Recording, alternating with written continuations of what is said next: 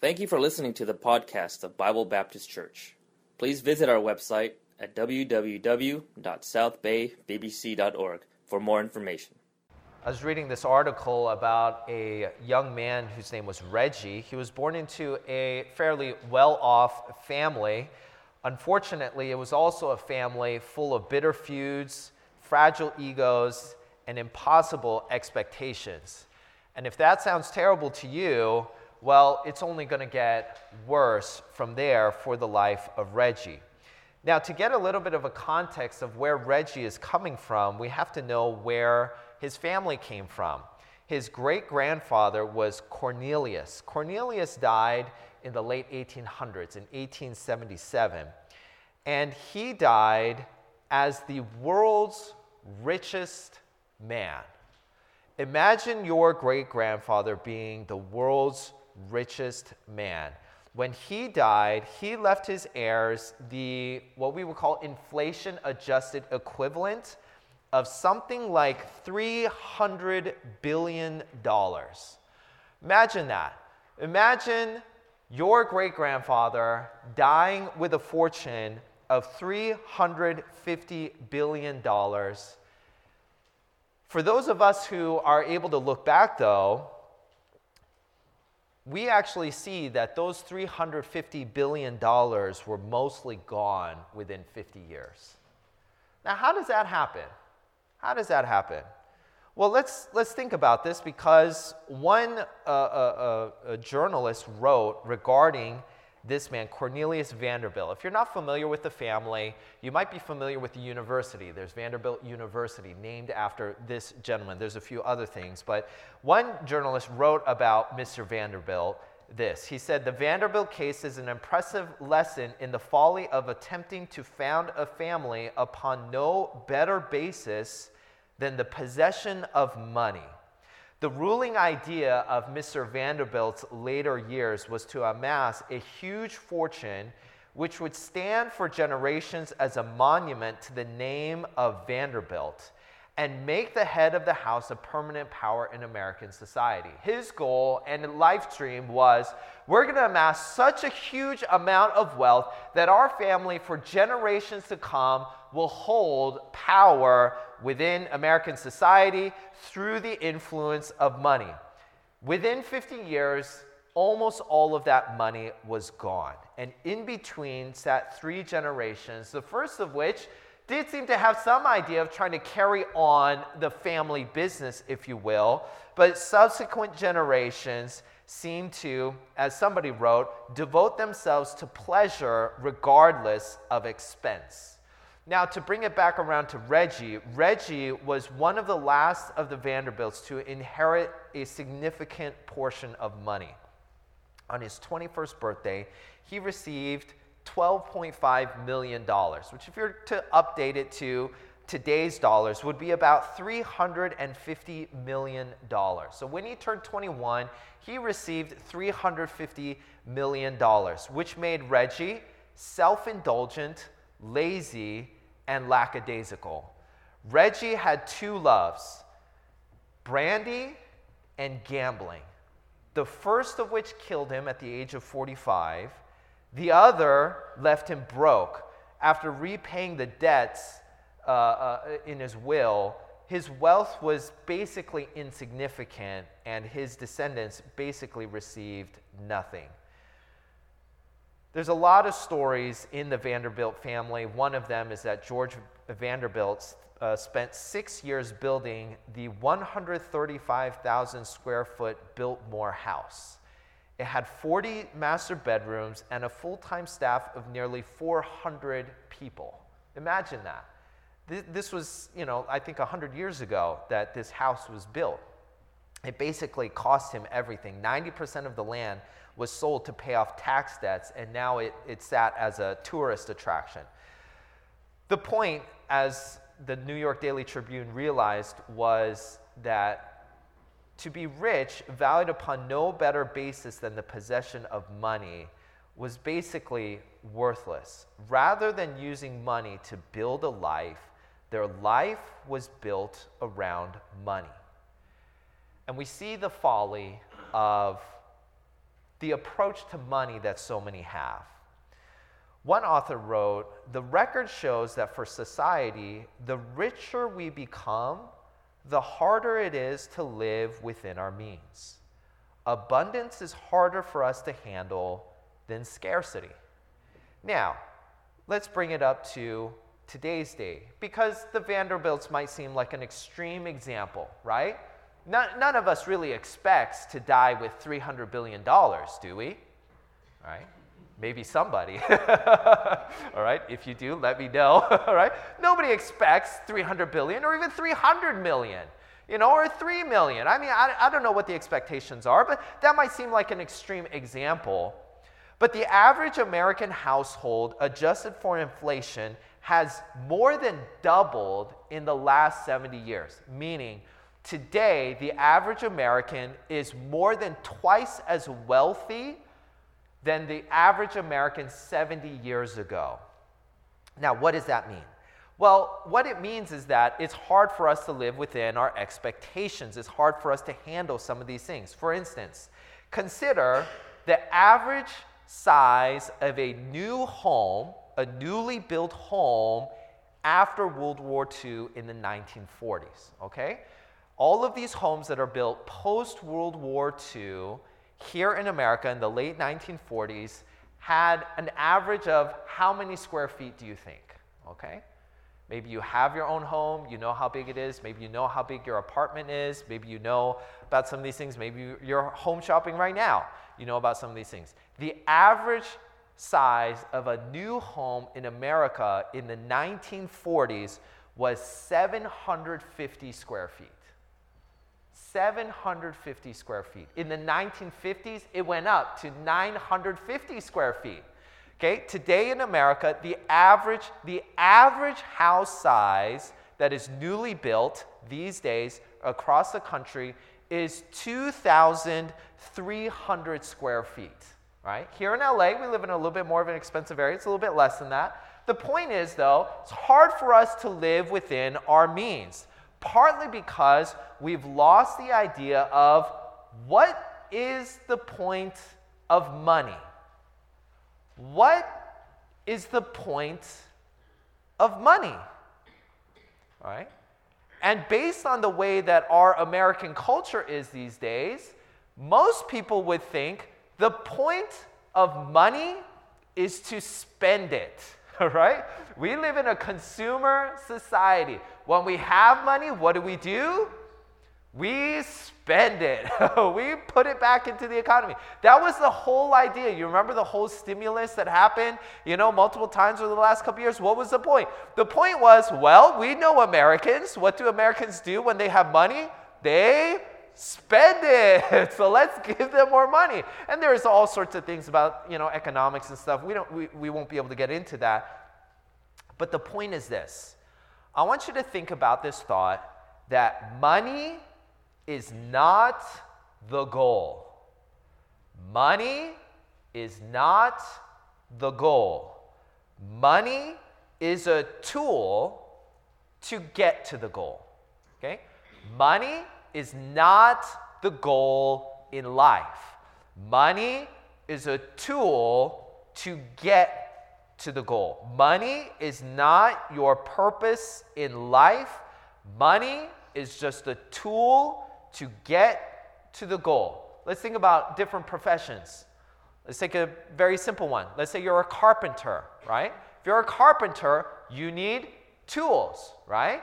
Very basic tools might be just a simple screwdriver and a hammer, some basic tools, right? Maybe you're like, you know what, I want to do more. I want to build better. I want more tools. And now you got some power tools, right? Now you got some drills, you got some power tools, saws and things like that. You're getting some more expensive tools, nicer tools. Maybe you're not satisfied with that. You see your neighbor over there. He's got better tools than you.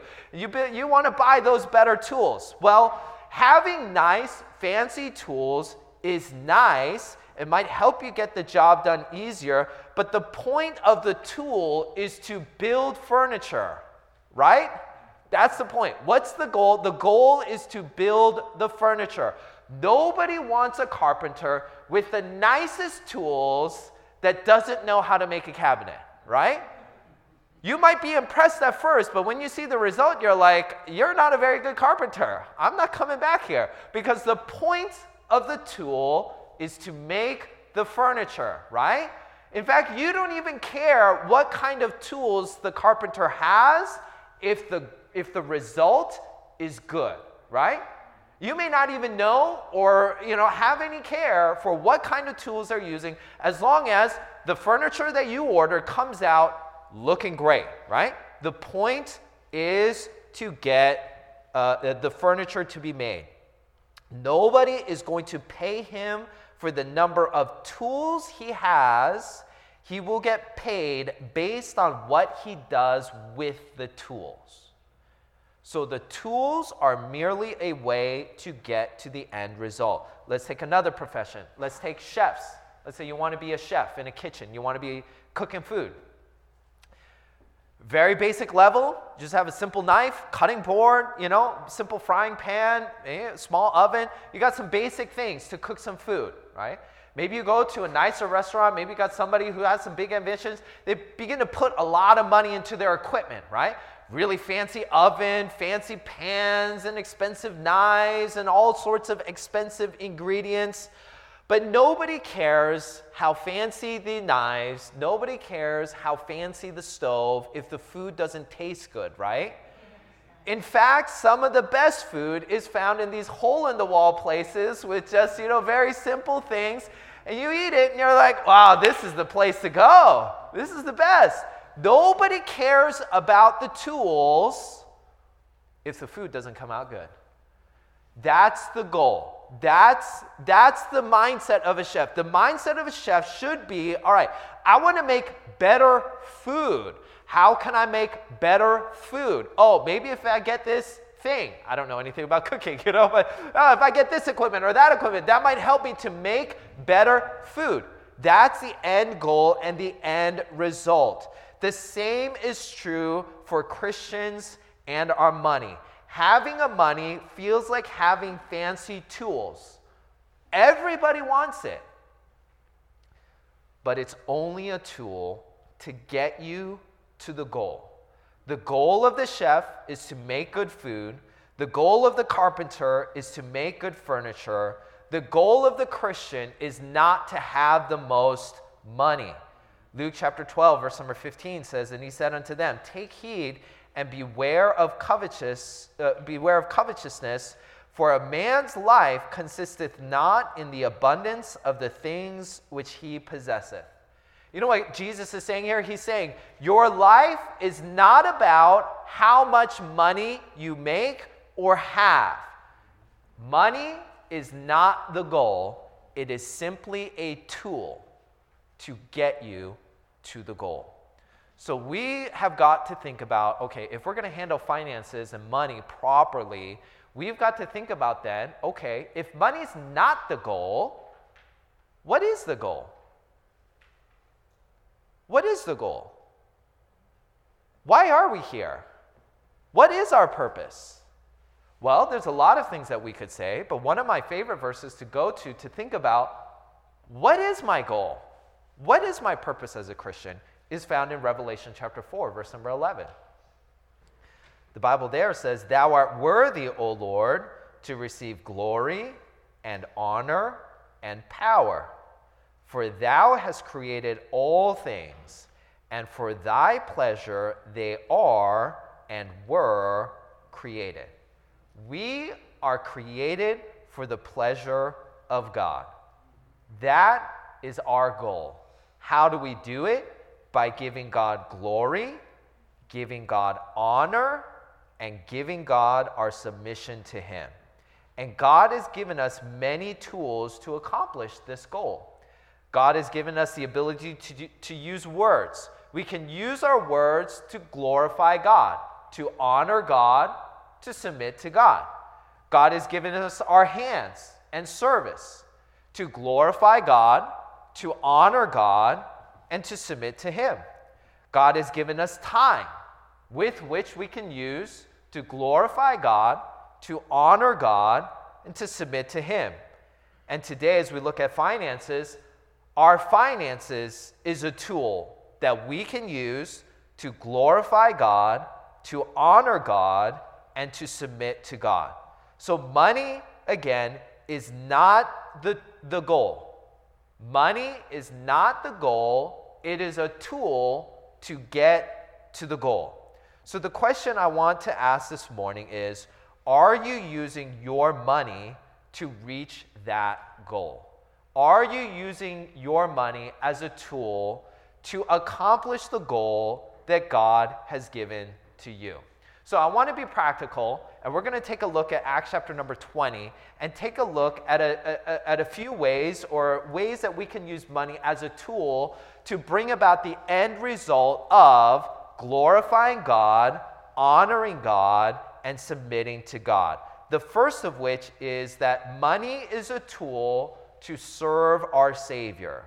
Verse number 18 says, "And when they were come to him, he said unto them, Ye know from the first day that I came into Asia, after what manner I have been with you at all seasons." And in verse number 19 it says, "Serving the Lord." To give you a little bit of context, Paul here is in the city of Miletus. Miletus is a city on the coast of what is modern-day Turkey.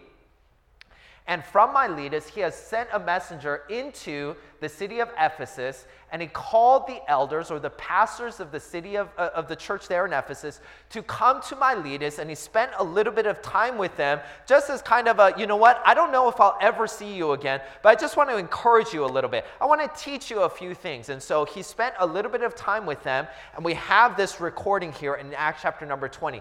The pastors of the church at Ephesus have come down to Miletus, and Paul is spending some time investing into them. And he says to them, as he says in verse number 18, "When they were come to him, he said unto them, Ye know from the first day that I came into Asia, after what manner I've been with you at all seasons, serving the Lord." What Paul is saying is that everything that I did was in service to God. The way he structured his life, all the soul winning that he did was in service to the Lord. Paul would go from city to city preaching the gospel to places that had never heard the gospel before. All of the discipling, he would spend time with the disciples that were there, those that were saved and were learning. He would spend hours and hours and hours, days and weeks with these individuals, teaching them the Word of God, teaching them the principles of the Word of God. And he would lead some of them into ministry. He would call some of them to follow him. Timothy, he called with him, and there were others as well that he would lead into ministry. All of the persecution he faced and endured. We know that he was stoned in the city of Lystra. He was beaten and jailed in Philippi. We know that he was whipped and stoned and nearly died many times. All of it was done in service to God. What Paul is saying is that my service, his service to the Lord, was all encompassing, because serving God was not one of the things that Paul did. Serving God was the only thing that Paul did, right? Serving God was not something that he did on a Sunday morning. All day long, every single day, serving God was the only thing that Paul did. There was nothing Paul did that was not in service to God. 1 Corinthians chapter 10, verse number 31 says, "Whether therefore ye eat or drink or whatsoever ye do, do all to the glory of God." Paul's saying is, everything that I did, I structured my life around this idea of how can I glorify God, even down to when I sit down and have a bagel and orange juice for breakfast. How can I glorify God? How can I glorify God in my meals? How can I glorify God in my off days? How can I glorify God when I relax? How can I glorify God with my service, with my family, at the job? All of these things. Colossians chapter 3, verse 22 gives us something a little bit practical. He says, "Servants, obey in all things your masters according to the flesh, not with eye service as men pleasers, but in singleness of heart." He's saying, servants, obey your masters as they have told you to do. Not with eye service, not just like I'm going to do it when he's watching and then, oh, he's gone, I can slack off now. He's saying you should serve, fearing God. Whatsoever ye do, do it heartily, as to the Lord and not to men. What he's saying is, hey, I want you to serve well. I want you to work hard. You know why I want you to work hard? Because I want you to approach your work situation as an opportunity where you're really serving me, where you're really serving the Lord. And what Paul is saying is, servants, think about this. When you are working and you are laboring, think of that as a service to God.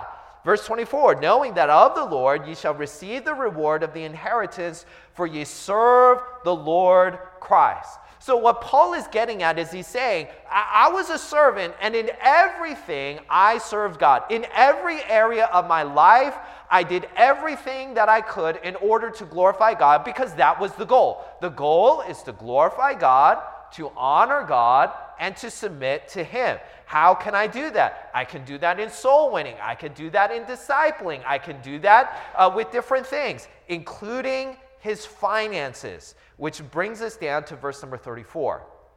In verse number 34, he says, yea, yourselves know that these hands have ministered unto my necessities. So Paul says, you know, and he was there for 3 years. He says, you know, when I was there with you, I was working a job to support my financial needs. All right? So when Paul was in Ephesus, he wasn't what we would call a full-time staff member. He actually worked a job. He actually had a job where he worked. We know that he was a tent maker, and so maybe he was making tents there in the city of Ephesus. He had a job. He said, I worked a job in order to supply my financial needs. Now, he didn't say that he did that as separately. This is something that I just do on the side, and when I'm here at church, that's really my ministry. Notice the word that he uses there in verse 34. Yea, yourselves know that these hands have ministered unto my necessities. He said, I did this for the Lord.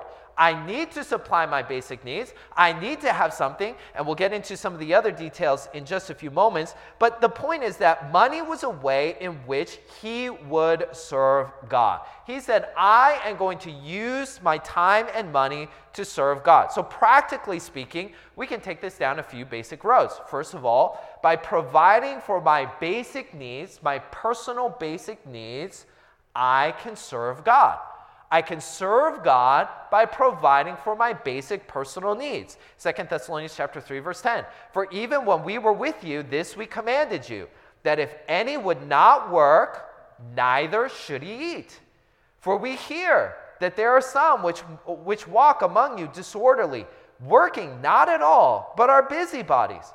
Now them that are such we command, and exhort by our Lord Jesus Christ, that with quietness they work and eat their own bread. So Paul writes to the church at Thessalonica and he says, you know what those people could do to help the ministry? You know what they could do?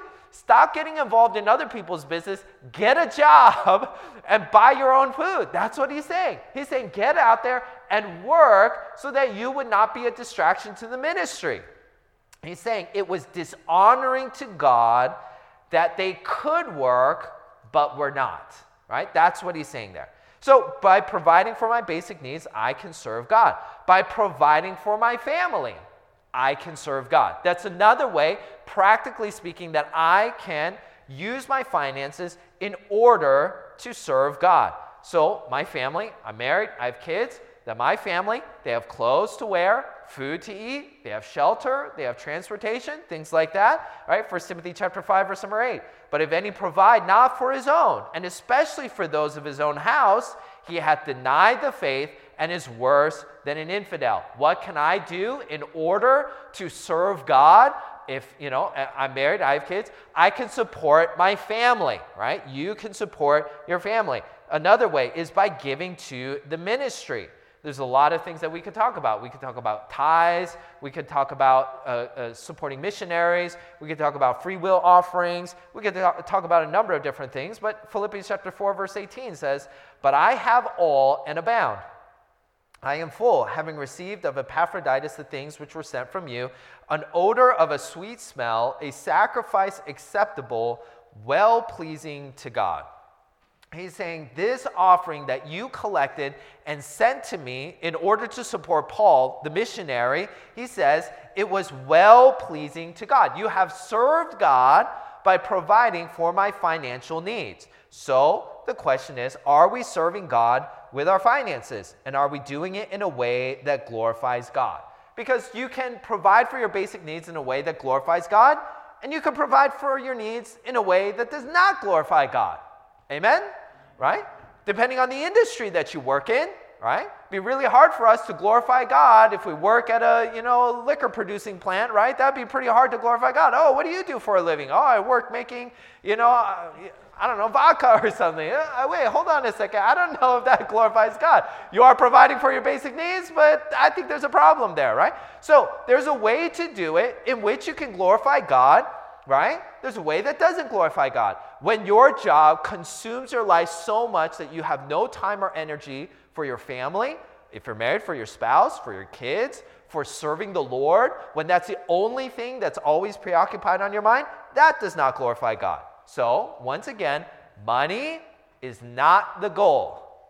Money is a tool to get to the goal, which is to glorify God, to honor God, and to submit to Him. The second tool, or the second way that money is a tool to strengthen the saints.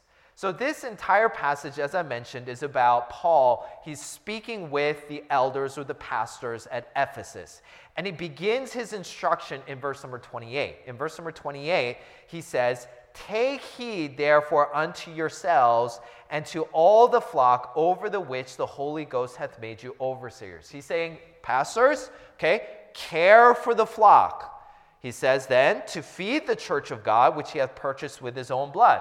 So he says, all right, care for the flock, watch over the flock, feed the flock. And in verse 29, he says, "For I know this, that after my departing shall grievous wolves enter in among you, not sparing the flock." So he says, protect the flock. So he says, watch over the flock, feed the flock, protect the flock, right? The goal is, I want the church, I want the brethren to be strong. I want them to be built up. Acts chapter 20, verse 32. "And now, brethren, I commend you to God and to the word of grace, of his grace, which is able to build you up." So the goal that Paul had for these pastors and ultimately for the church was that the church would be healthy and strong, right?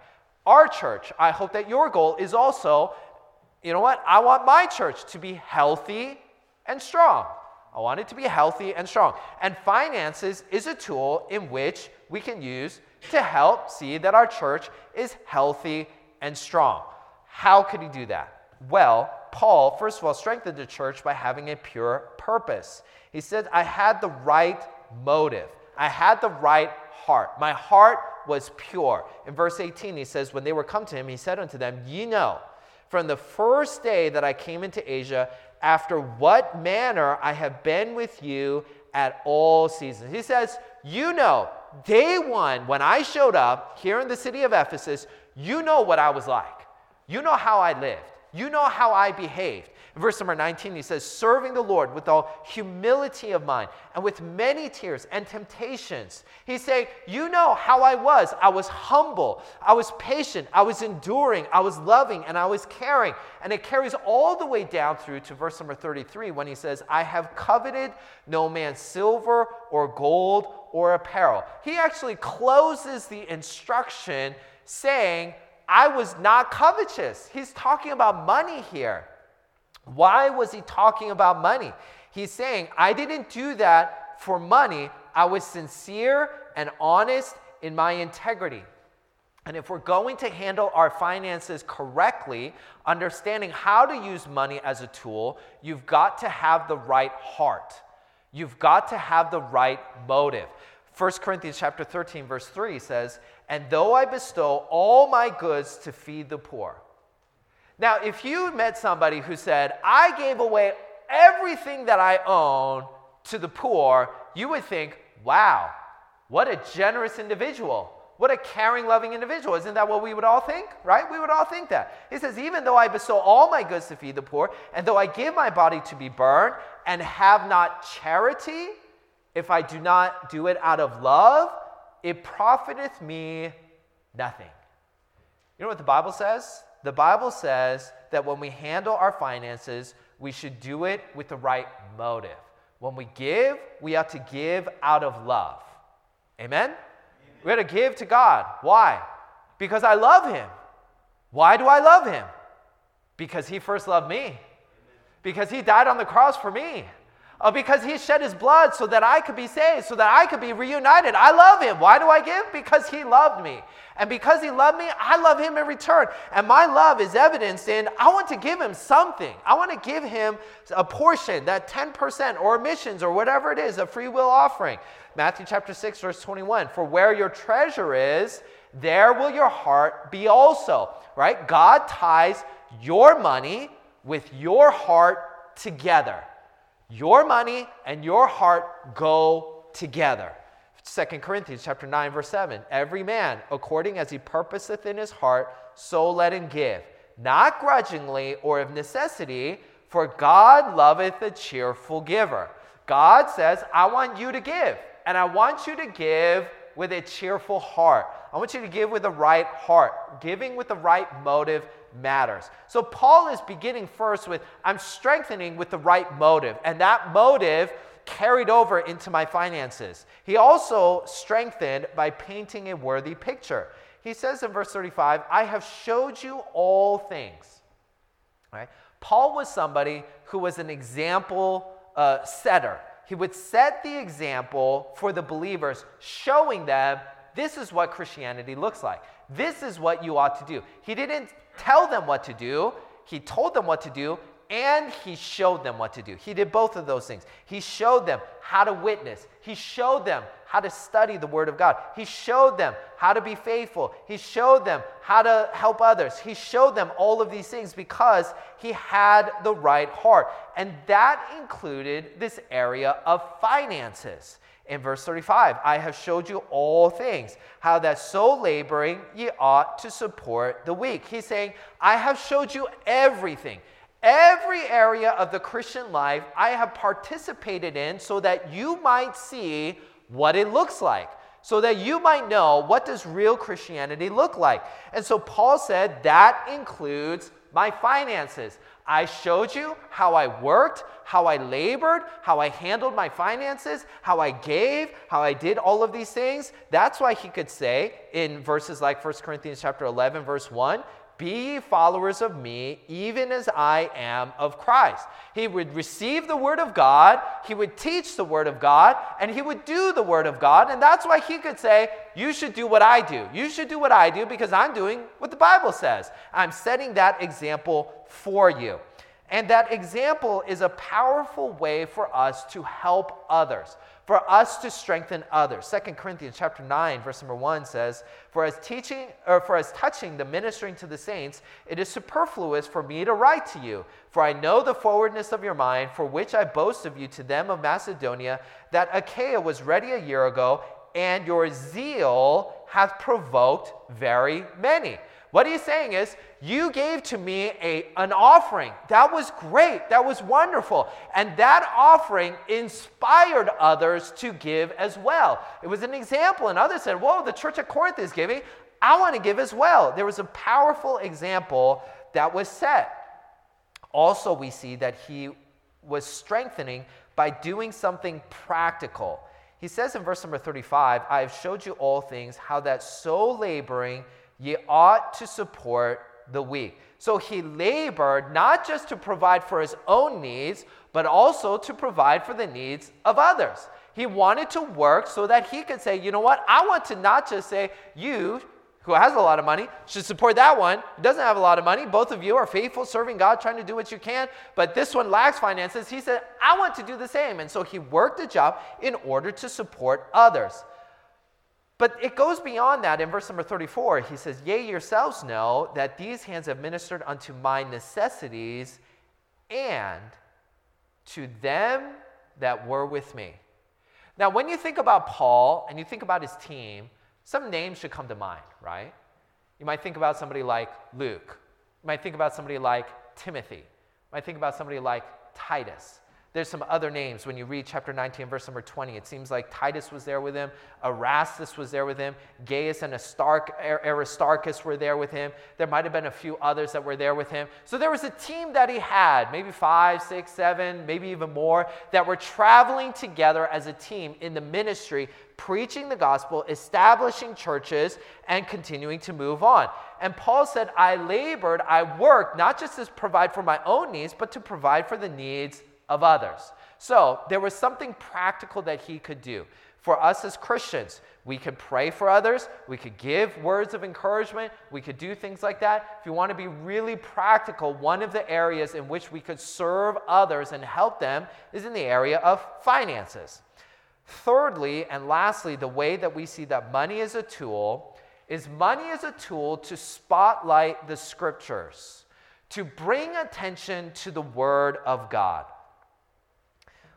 Because when we give, and I give my tithe, I give that 10%, I give to missions above and beyond that, and oftentimes when God gives me extra, then I'll throw something extra in there, right? Why do we do that? Why does the tithing Christian give that 10% to the Lord? Why does that Christian give and support missionaries? Why do we do these things? We do them because, well, we see them in the Bible. Amen? Right? People ought to look and think, why do they do that? Oh, we do that because of the Bible. You know, I got little kids, and sometimes my kids will walk up to me and say, what are you doing? Why are you doing that? I have to give them a reason. Now, sometimes it's just I just do it without even thinking. I'm like, that's a great question. Why am I doing it this way? I could do it a different way. Sometimes, though, I think, you know what? I do this because this, and that. And these are the reasons why. Why do we go to church? Because it's in the Bible. Why do we give, our money? My kids, I've set up this little jar system. You have a spending jar. You get to spend a certain percentage of the money that she gets. She has to save a certain percentage of the money that she gets. And then there's a tithing jar. There's a jar at the very... Why do we have that? Well, because we see it in the Bible. And so what our finances can do to accomplish that goal of glorifying God and honoring God is bringing attention to the Bible. Why are you doing these things? Because of the Bible. And to remember, that's what he says in verse 35, and to remember the words of our Lord Jesus, to remember the words of what God said. And that should carry over into every area of our lives. The words that we use, the words that we don't use, the clothes that we wear, the things that we watch, the things we listen to, the places that we go, the places that we don't go, the way that we live, and the handling of our finances is a way to bring attention to God's Word. And we're going to get into some practical things like debt, saving, investing, tithing, all of those sorts of things, some very practical things, Lord willing, next week. But those are some areas in which we can bring attention to the Word of God. Now, why as Christians do we want to draw attention to the Word of God? It's because salvation is found in the Word of God. Amen? That's what we want to do. We want people to be saved. How can we do that? Well, let's bring attention to the Bible. Because John chapter 5 says, search the Scriptures, for in them ye think ye have eternal life, and they are they which testify of me. Romans chapter 10, so then faith cometh by hearing, and hearing by the Word of God. See, the Bible is not something that we hide. The Bible is something we want to draw attention to. And we do that not just with the words that we speak, but also with the way in which we live. Why do you live that way? Why do you give this? And why do you, have all of these things? Well, because it's in the Bible. Hey, let me tell you something that's in the Bible that you need. You need to be saved and give them attention where they need attention. Growth is also by the Word of God. 1 Peter chapter 2, as newborn babes desire the sincere milk of the Word, that ye may grow thereby. Why do we want to draw attention to the Word of God? Because that's how Christians grow. That's how they get strong.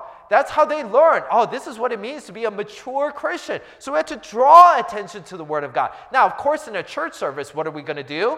Well, we're going to preach the Word of God and draw attention to it. But in your daily living, draw attention to the Word of God. This is what we do. This is why we do it. Hey, we're going to have a family devotion together. Why? Because we want to think about the Word of God together as a family. I want you as little kids to think about God, not just something that you do on Sunday, like you might go to tennis practice and you might go to, watch a Dodgers game. That's just one of the things that you do. No.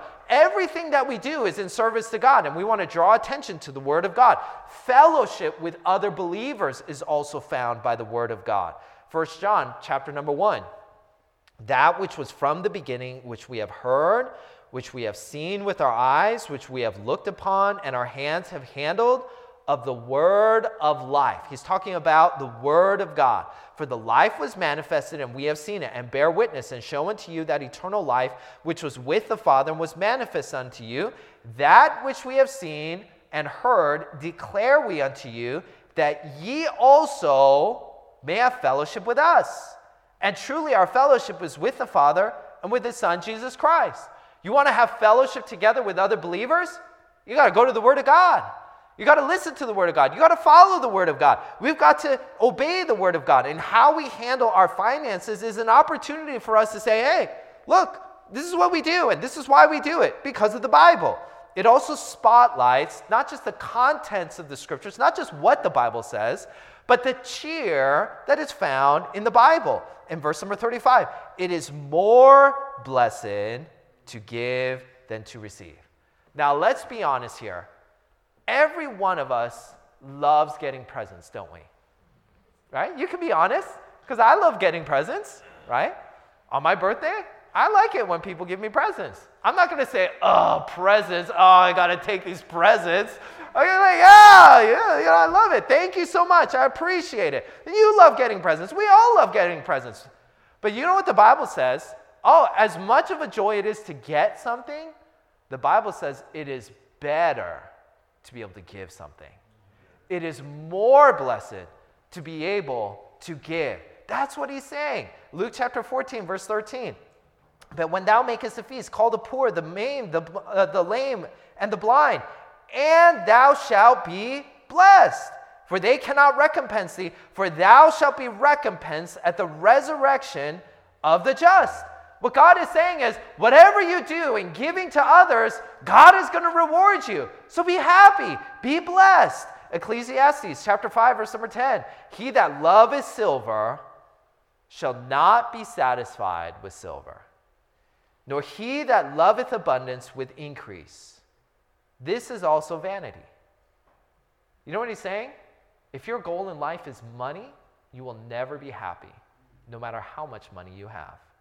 Verse 11, when goods increase, they are increased that eat them. And what good is there to the owners thereof, save the beholding of them with their eyes? Right? Now, none of us may be in this situation. Maybe you are. But really wealthy people have things that they don't even know that they have.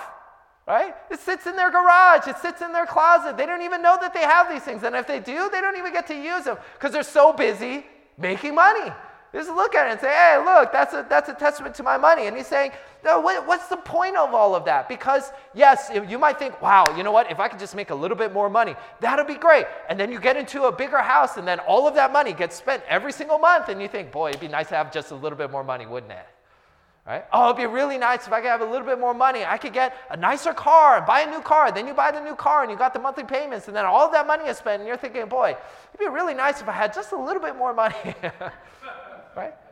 What God is saying is, if your goal is money, you'll never be happy with that. You'll never be satisfied. But you know what will satisfy you? Verse number 12.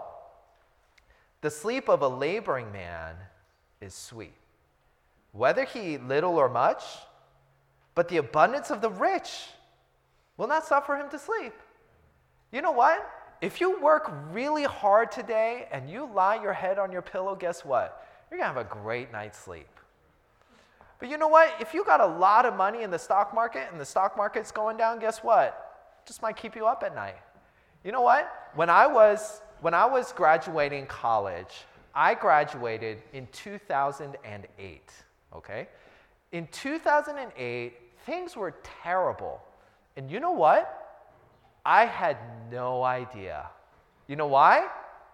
I didn't have any money. I didn't have any money in the stock market. You know what? I didn't care whether it was going down. I didn't even know it was going down. I was trying to get a job at the time before God called me into ministry. And I learned one of the companies I was working for, it was a big company, was on a hiring freeze.